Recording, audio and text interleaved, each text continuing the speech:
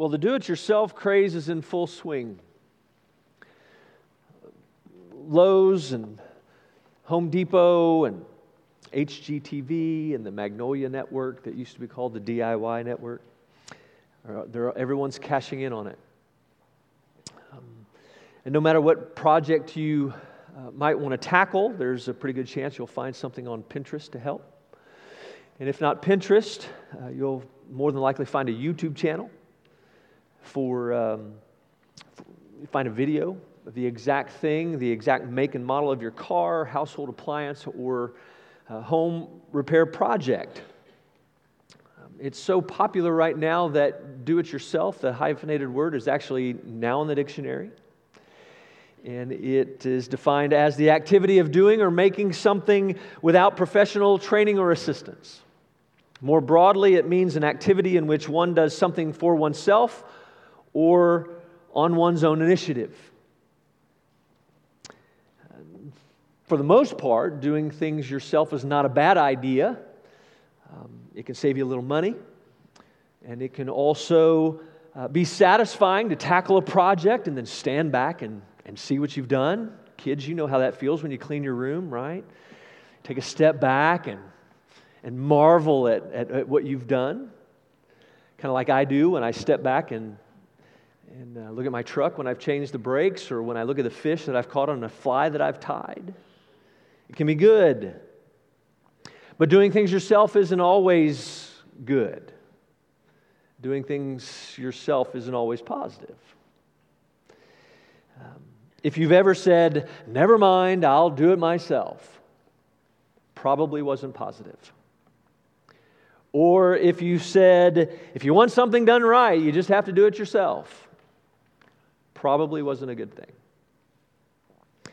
Or if you've been promised something by a sovereign God and grew impatient and took matters into your own hands to secure what had been promised, probably not a good thing. And that's exactly what we're going to see Sarai do tonight. She grew impatient with the Lord. She was tired of waiting on the offspring, tired of waiting on the son that had been promised. So she decided to take matters into her own hands. She did something not just without professional help, but without divine assistance. And she took her own initiative in doing it. And as we'll see, there were consequences to pay, and they were significant. But to be fair, Sarai is not the only one in the passage that does it. Sarai does it, Abram does it, and so does Hagar. The outline is in its usual place. We're going to look at 5 things tonight. We want to see the spiritual complication, the human solution, the resulting provocation, the divine intervention, and then the lack of a resolution. And children, you're going to find your words in their normal place as well. Nothing like self-maledictory like last week. A little bit easier, but they're in their normal place. Let's go to the Lord in prayer before we continue. Father, would you give us ears to hear your word this evening? I pray that you would prepare our hearts and minds for that which we are about to receive. We ask that you would bless us. I ask that you would grant me grace and that you would fill me with your Spirit. Because as always, I'm weak and needy. And I'm in need of your assistance to do that which you've called me to do. I cannot do this on my own. And so would you bless not only the preaching but the hearing of your word tonight. And we pray these things for the sake of Christ and His church. Amen. Let's look first at the spiritual complication. It can be called a presenting problem. It can be called a crisis of belief. But whatever we call it, in verse 1, the issue was the same. Sarai, Abram's wife, had borne him no children. In other words, she was barren. And this isn't news to us. If you remember from chapter 11, verse 30, we were told that she was barren.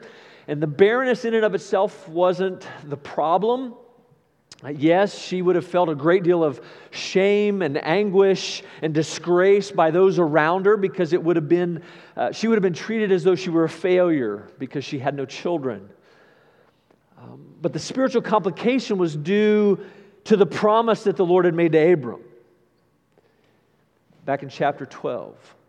And of course, the promise that was reiterated last week in chapter 15. Not only had God promised Abram a son and offspring, but He had promised more offspring than he could count, more than the dust of the ground, more than the stars of the sky. But it's been 10 years. 10 years since he first received that promise, and Sarai is still barren, she's still childless. So how could that be? And in their minds, time's running out. They only have so long. So as I said last week, their circumstances were colliding with their faith. And it's something that we all can understand. It's something that we can attest to, can we not? So after 10 years, Sarai is apparently fed up. She is, her patience is worn thin. Her perseverance has run its course, and she's done. She can't do it anymore, and she wasn't shy regarding who she believed was at fault. In verse 2, it says, "And Sarai said to Abram, 'Behold, now the Lord has prevented me from bearing children.' For Sarai, the Lord was slow in keeping His promise. And He wasn't simply being passive. He was actively preventing her from having a child. And so the question, or really what she's saying is, how can God promise a son and then prevent me from having that son? And again, it makes sense, does it not? She was experiencing a great deal of frustration due to the tension between God being sovereign, which she readily admits. She's not in denial of that at all. She believes He's sovereign. The problem is she doesn't like it. She knows He's sovereign. She doesn't like that He's sovereign because His sovereignty is running, it's not coordinating with what she wants and what she thinks she needs. It's actually running counter to that. The bottom line is, in her mind, God is withholding the blessing of children, which left her no choice but to take matters into her own hands. If God wasn't going to do it right, she was just going to have to do it herself. It's as if she was saying, "Never mind, Lord, I'll just do it myself." But her solution, while completely normal and permissible and even moral when it came to their culture, right? Because the customs and the laws at the time said this was appropriate. And even pragmatically reasonable as far as the promise was concerned. But really, in truth, in the words of Calvin, it was at variance with the Word of God. Again, he says, however laudable Sarai's wish in regard to the promise, in the pursuit of it, she was guilty of no light sin, impatiently departing from the Word of God for the purpose of enjoying the effect of the Word. In other words, she came up with a plan to bring about the ends, and the ends would justify the means. And her plan was this. She chose to cast, instead of casting her care upon the Lord, and instead of praying to Him to open her womb, and instead of waiting on Him to do so in His time, and in total disregard for the sacredness of marriage that God had instituted, she orchestrated a plan of surrogacy in which she would exploit her own servant Hagar by giving her to Abram, whose connection to her, again in the words of Calvin, was so far illicit as to be something between fornication and marriage. Not really sure what was going on there, but it wasn't good. In order for her to have a child that by law could be the rightful heir, should Abram determine to take the child and claim it as his own. Fraught with issues. And in so doing, she in some way did exactly what Abram did to her back in chapter 12. Do you remember what he did? He didn't trust the Lord, and he turned his wife over to the Egyptians. Now what's she doing? She's not trusting the Lord, and she's turning Abram over to an Egyptian. The problem, or actually what makes matters worse, is if that weren't bad enough, Abram was complicit. Verse 2, it says, and Abram listened to the voice of Sarai. In other words, Abram obeyed his wife. In the words of Ligon Duncan, Abram the hero is suddenly reduced to Abram the boy under the pressures of Sarai. And Derek Kidner put it this way. He said, it's ironical, he said that, ironical, that after the heights attained in the last 2 chapters, Abram should capitulate to domestic pressure. Abram had slipped from faith to be guided by reason and the voice of Sarai, not the Lord. And before we're too hard on Abram, if you're married, we've been there. Have we not? And then in verses 3 and 4, it says, Sarai, Abram's wife, took Hagar, the Egyptian, her servant, and gave her to Abram, her husband, as a wife, and he went into Hagar, and she conceived. And this sequence should sound very familiar. If you remember from back in chapter 3, the sequence played out, right? Eve wanted to, or Eve was questioning the goodness of God. So she took the fruit and she gave it to Adam and he ate. Now we have Sarai questioning the goodness of God. She took her servant, gave her to Abram, and he slept with her. Like Eve, Sarai wanted to be like God. She had determined to fulfill the promise herself because in her mind she knew what was best. And like Adam, Abram failed to fulfill his responsibility to lead, guide, and protect his wife again. Because what he should have done is he should have stepped in and put his arm around her and said, this is really not a good idea. This is not a good idea. The Lord has made a promise. He's confirmed it with an oath. We need to wait on the Lord. We need to trust Him. We need to trust in His plan. We need to trust in His Word. His Word is sufficient. But his passivity got the best of him. And he submitted to her instead of the Lord. And I want us to pause here. There are a lot of things that we could pause here and consider. I want us to think of one thing and how it manifests itself in several ways. I want us to think of how we take matters into our own hands. I want us to consider how we do it ourselves and take our own self-effort and our own plans and our own strategies and our own pragmatic reasonableness and that which the culture calls normal and permissible and even moral, and substitute them, or it, or them, for the promises of God, His work, and the work of the Holy Spirit. The most obvious, of course, the most obvious way we do this is when we attempt to take our own self-righteousness, by which we try to merit and earn our justification and secure our justification, and we substitute that for Christ's work and the rest that He provides through the grace alone, by grace alone, through faith alone, in Christ alone gospel. This is why Paul uses this story, exactly why he uses this story in Galatians chapter 4 that we just heard as a part of our New Testament reading. But this, of course, this obviously only leads to extreme frustration. Because our justification is not a work. It's definitely not our work. but it's an act of God's free grace.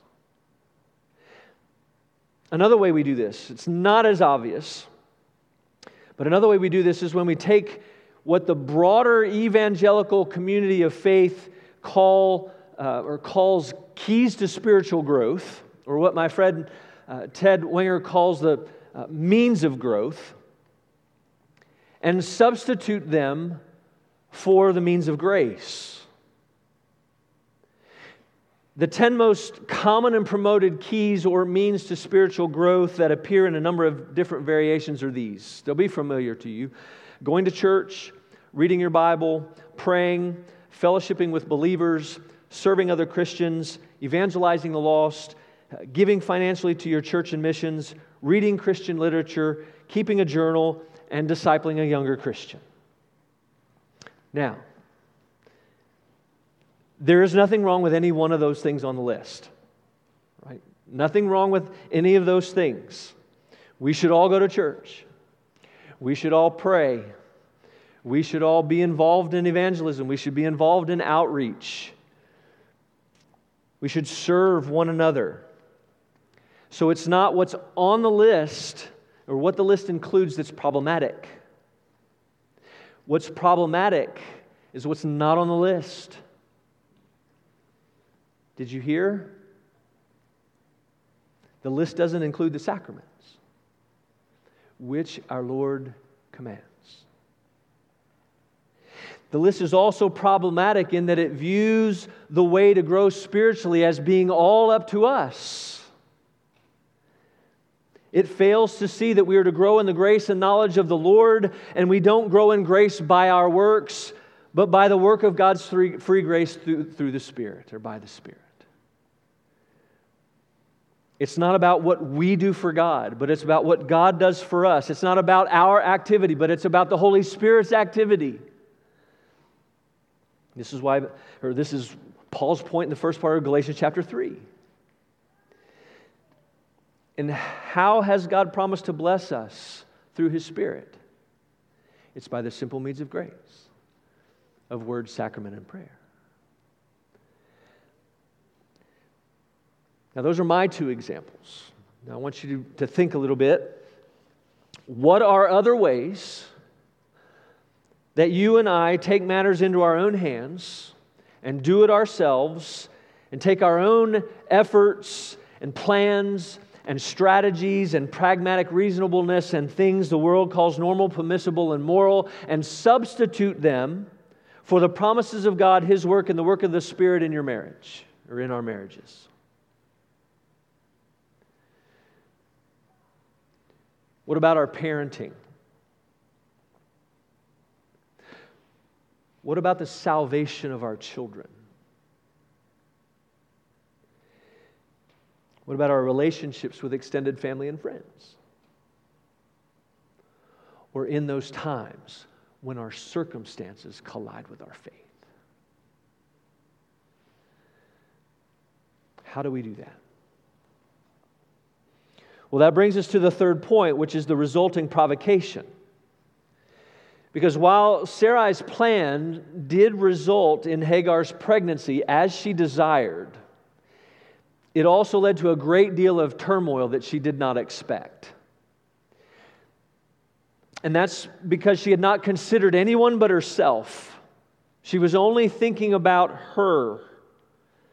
And we don't know how Hagar felt toward Sarai before this, but we do know that now, at this point, she looked at her as unworthy of honor and unworthy of respect, and she was brashly confident in how she expressed it. And if we look at the whole picture, I think some of it was justified and some of it wasn't. On the one hand, she had every right to be upset. She's been exploited by Abram and Sarai. She's been taken advantage of. She's been used. So we understand the anger. But on the other hand, now that she's pregnant, there's a little bit of pride going on as well. There's a little bit of antagonistic gloating going on. Something to the effect of, I could give him a child. You couldn't. Look who's not a slave now. I'm a wife. Who do you think he's going to go home to tonight? And Sarai, of course, focused only on the latter. And she turned herself into a victim. And again, like Eve, she attempts to avoid responsibility by blame shifting. She says, may the wrong done to me be on you. She looks at Abram and says, may the wrong done to me be on you. I gave my servant to your embrace, and when she saw that she had conceived, she looked on me with contempt. May the Lord judge between me and you. This is all on you, Abram. It's all your fault. Right? In her mind, I was only trying to do what was right. I'm trying to get this promise fulfilled. I'm doing this for both of us. And now she's treating me like I've done something wrong. Right? She's acting like you can hear her whining, right? She's acting like she's better than me. The Lord knows exactly who's at fault. It's you. It's not me. I'm the innocent one in all of this. And there's some truth to what she said, actually, not that she's innocent, but that he's responsible. He is culpable. He should have said no. And maybe somewhere in the back of her mind, she knows that. And so now he's the out. I can blame him because he should have said no. But while he definitely bore responsibility, she's the one who had instigated this whole fiasco. If the Lord actually did step in and judge, she was not going to be exonerated. And if she had thought all that through, right, she would have been the first in line to receive justice. So if she had really thought all of that through, she probably wouldn't have said what she said. But again, things go from bad to worse. Things just keep getting worse. Look at verse 6. But Abram said to Sarai, behold, your servant is in your power. Do to her as you please. And this really makes me sad. Because as Sarai's husband, and as an accomplice in Hagar's exploitation, but also as Hagar's husband and father of her child, he had the opportunity and really the responsibility to bring these two together and get this worked out. He knew the same law that would allow him to take Hagar and change her status as wife also said that he was to keep her in his home and care for her even if her status changed back to servant. But Sarai, being his first and only true wife, and the one he had to live with, was therefore the one that he determined he needed to keep the peace with at all costs. And so for the second time, his passivity is exercised, and he chooses not to fulfill his responsibility, and he doesn't protect Hagar or the child. And he changes her status from wife back to slave and then turns her over to Sarai, and he knew that was not going to go well. In the words of Calvin again, in leaving Hagar to the will of her enraged mistress, Abram did not treat her as his wife. He also, in a certain way, undervalued the object of his hope that was conceived in her womb. And the end of verse 6 says, then Sarai dealt harshly with her, and she fled from her. In other words, Sarai just started to humiliate her, started to oppress her, started to make sure that she knew she was a slave and she was no longer a wife, made life miserable for Hagar. So much so that Hagar thought it would be better to run by herself, pregnant, back to Egypt. That was better than being where she was.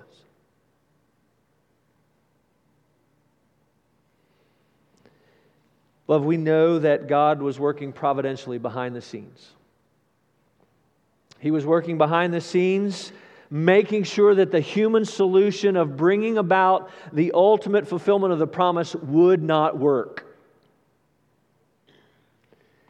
His goal, in the words of Derek Kidner, was to eliminate every means but miracle towards the promised birth. At the same time, though that was primarily, right, that was going on primarily, we know secondarily the conflict arose due to Sarai's plan. We also know it arose due to Abram's passivity and his submission to her rather than his submission to the Lord. And we know that it was a result of both of them failing to wait patiently, failing to persevere in the midst of their trial. And that is a lesson we all need to heed and remember. We need to remember the consequences of doing things ourselves. Well, Sarai had mistreated her. Abram had abandoned her. But here's the good news. God saw and heard her. God saw and heard her, and He would intervene divinely. And again, we've got allusions to the fall. Moses said in verse 7 that the angel of the Lord, who we discover in verse 13, is a manifestation of the Lord Himself. He found Hagar, the one who Pharaoh had given away, the one who Sarai and Abram had cast off, and he finds her almost home, as if he'd been looking for her. And while he didn't ask, "Where are you?" he did ask, "Where have you come from and where are you going?" And of course he knew the answers,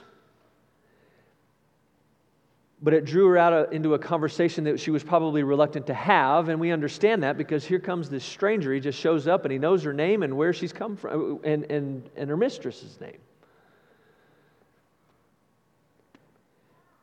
But she answers, and she answers honestly, and she confesses, I'm running from my mistress."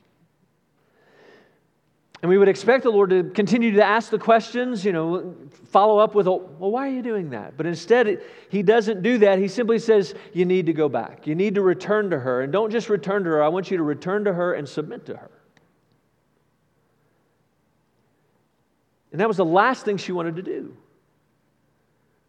Why would she want to go back to the humiliation and to the oppression? She didn't want to go back to that environment. It's what she had run from in the first place. And of course, the Lord knew that. So He follows it up. And He follows it up with a promise that would have sounded very, very familiar to her because it was very, very familiar in that it was what the Lord had promised in a way to Abram as well. He promised her offspring that would be too numerable to count. So in other words, what He's doing is He's causing her to look forward, not backward. He's wanting her to look ahead to the future instead of behind her in the past. He's wanting to give her something of hope to cling to in the midst of everything going on. I want you to go back. I want you to submit, but here's something that you can hold on to in the midst of that. Here's my word. Here's my promise. And in verse 11 He says, "Behold, you're pregnant, you shall bear a son, you shall call his name Ishmael, because the Lord has listened to your affliction." In case you forget what I've promised, every time you call your son's name, be reminded that I've heard you. Because his name means God hears. The Lord assured her that He had heard her, that He had not only heard her, but listened to her in the midst of her affliction. So while Abram and Sarah had caused her affliction, the Lord was coming along and saying He was going to take care of her in the midst of it.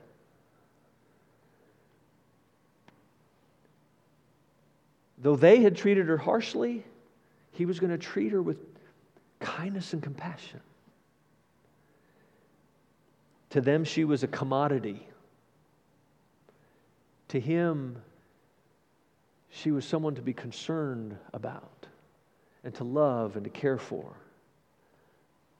They had not followed through on their end, but He would follow through on His. But we need to keep in mind, while she was blessed by God, the blessing would be different than the one Abram received. Right? Abram's line would be a part of the history of salvation. Hers would not. His line would sojourn and eventually rest. Hers was going to sojourn and always be at unrest.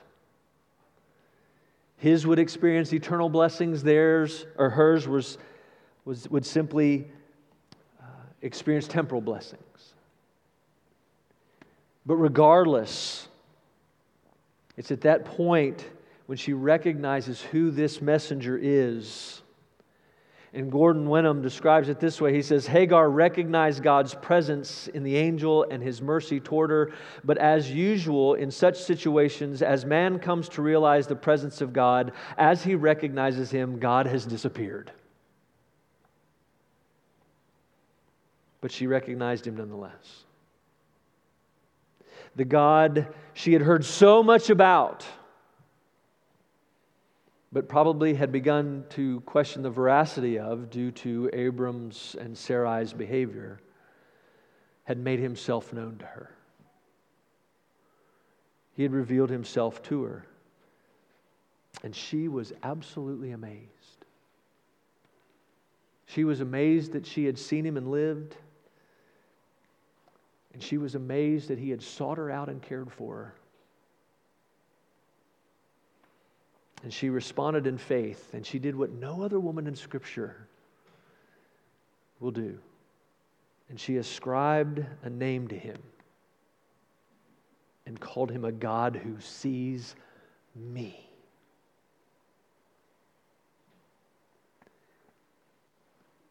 And the location where it all took place was given a name as well to memorialize what had happened. It was called the Well of the Living One Who Sees Me.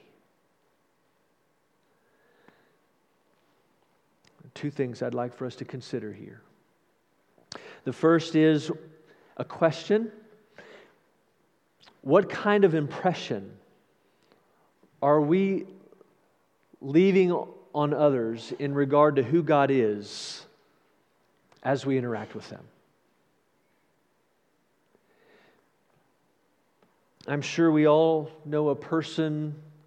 There's a person in our lives, or we've heard them say, or we've listened to a podcast and heard someone else say, or we've read a blog where someone has written that, they'd be a Christian if it weren't for the Christians, or they'd be in church if it wasn't for Christians.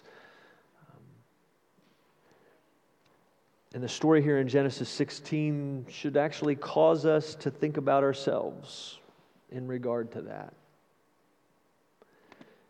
What kind of impression are we leaving regarding God on those we encounter? Do they want to know Him more or know Him less? Do we, based on our lifestyles and interactions with others, cast Him in a positive light or a negative light? Where was Hagar? What was her impression? How was she surprised? How was she amazed?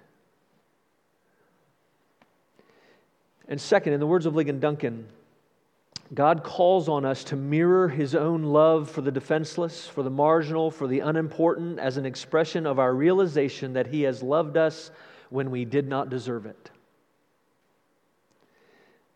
We need to remember that Christ is the suffering servant. And as a suffering servant, He will not break a bruised reed or quench a smoldering wick. When people give up on others due to their failures or due to their weaknesses or their social status or any other worldly standard, Christ does not write them off, and neither should we. And we say, well, why is that? Why should we not write them off? And that's because when others give up on us due to our failures and our weaknesses and our social status or on any other worldly standard, Christ never gives up on us.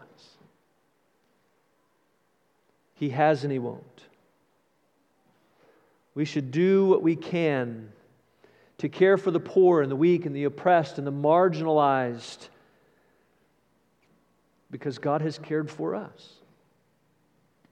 He cares, has cared and does care for us and will care for us. And that brings us to our last point. And I'll simply say this. Hagar returned. She had her son. She told Abram the story. Abram named him Ishmael. And over time, Abram grew to love Ishmael. We know that because next week we'll see after 13 years, when God comes to reaffirm the covenant once again and give the covenant sign, Abram begs the Lord to show favor to Ishmael. Ishmael became very, very dear to Abram. But if you notice this week, where the story ends is exactly where it began. She's still barren. The promise is still unfulfilled. They're left waiting. They're in the midst of their trial and their distress and their affliction. And as far as we know, the tension between Sarai and Hagar is not remedied.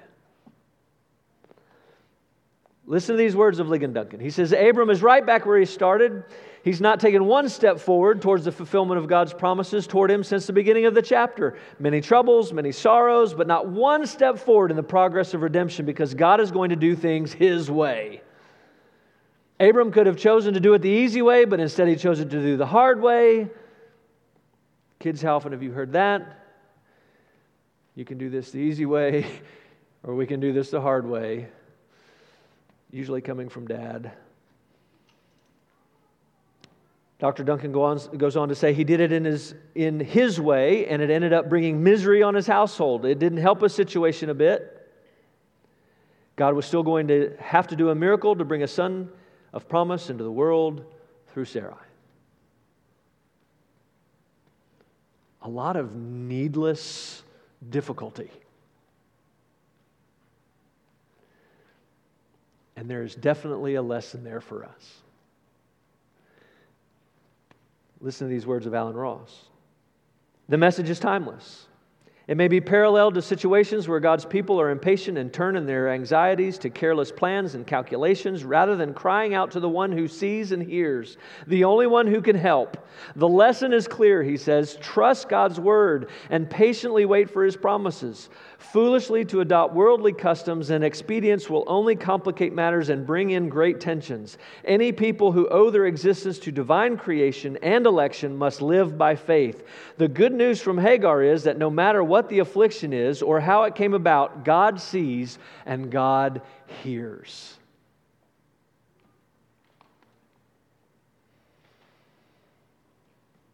So where do you look? In the midst of your trials, in the midst of the afflictions, in the midst of the distress, where do you look? How do you respond? Do you respond in fear? Do you respond in haste? Do you respond trying to do things yourself? Is it a DIY life, spiritual life for you? Or do you respond in faith and in prayer, knowing that He cares for you? Do you cast all your cares upon Him because you know He cares for you?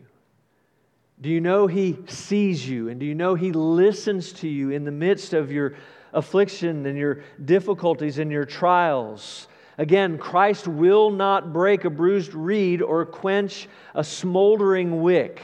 So is your faith weak today? Is it just smoldering in the midst of what you're experiencing? The good news is that the Lord's not going to put it out. He will fan the flame. He'll flame the embers into a flame and strengthen your faith. How will He do that? Through the word preached and read and through the sacraments. Come to the table tonight. Have your faith fanned. The Lord is gracious. We cannot out-sin His grace. It's abundant. And He desires to lavish it upon us. By His grace, He searches for us. By His grace, He finds us. By His grace, He calls us to repentance. By His grace, He forgives us. By His grace, He calls us to submit to Him. By His grace, He sees us and hears us no matter where we are.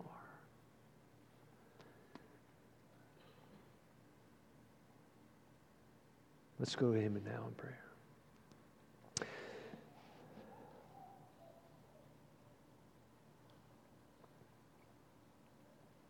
Father, by Your Spirit and grace, would You enable us to receive the Word with faith and love?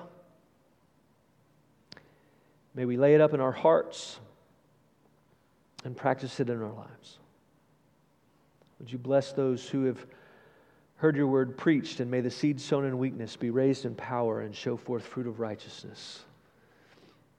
It's in the name of the Lord Jesus I pray. Amen.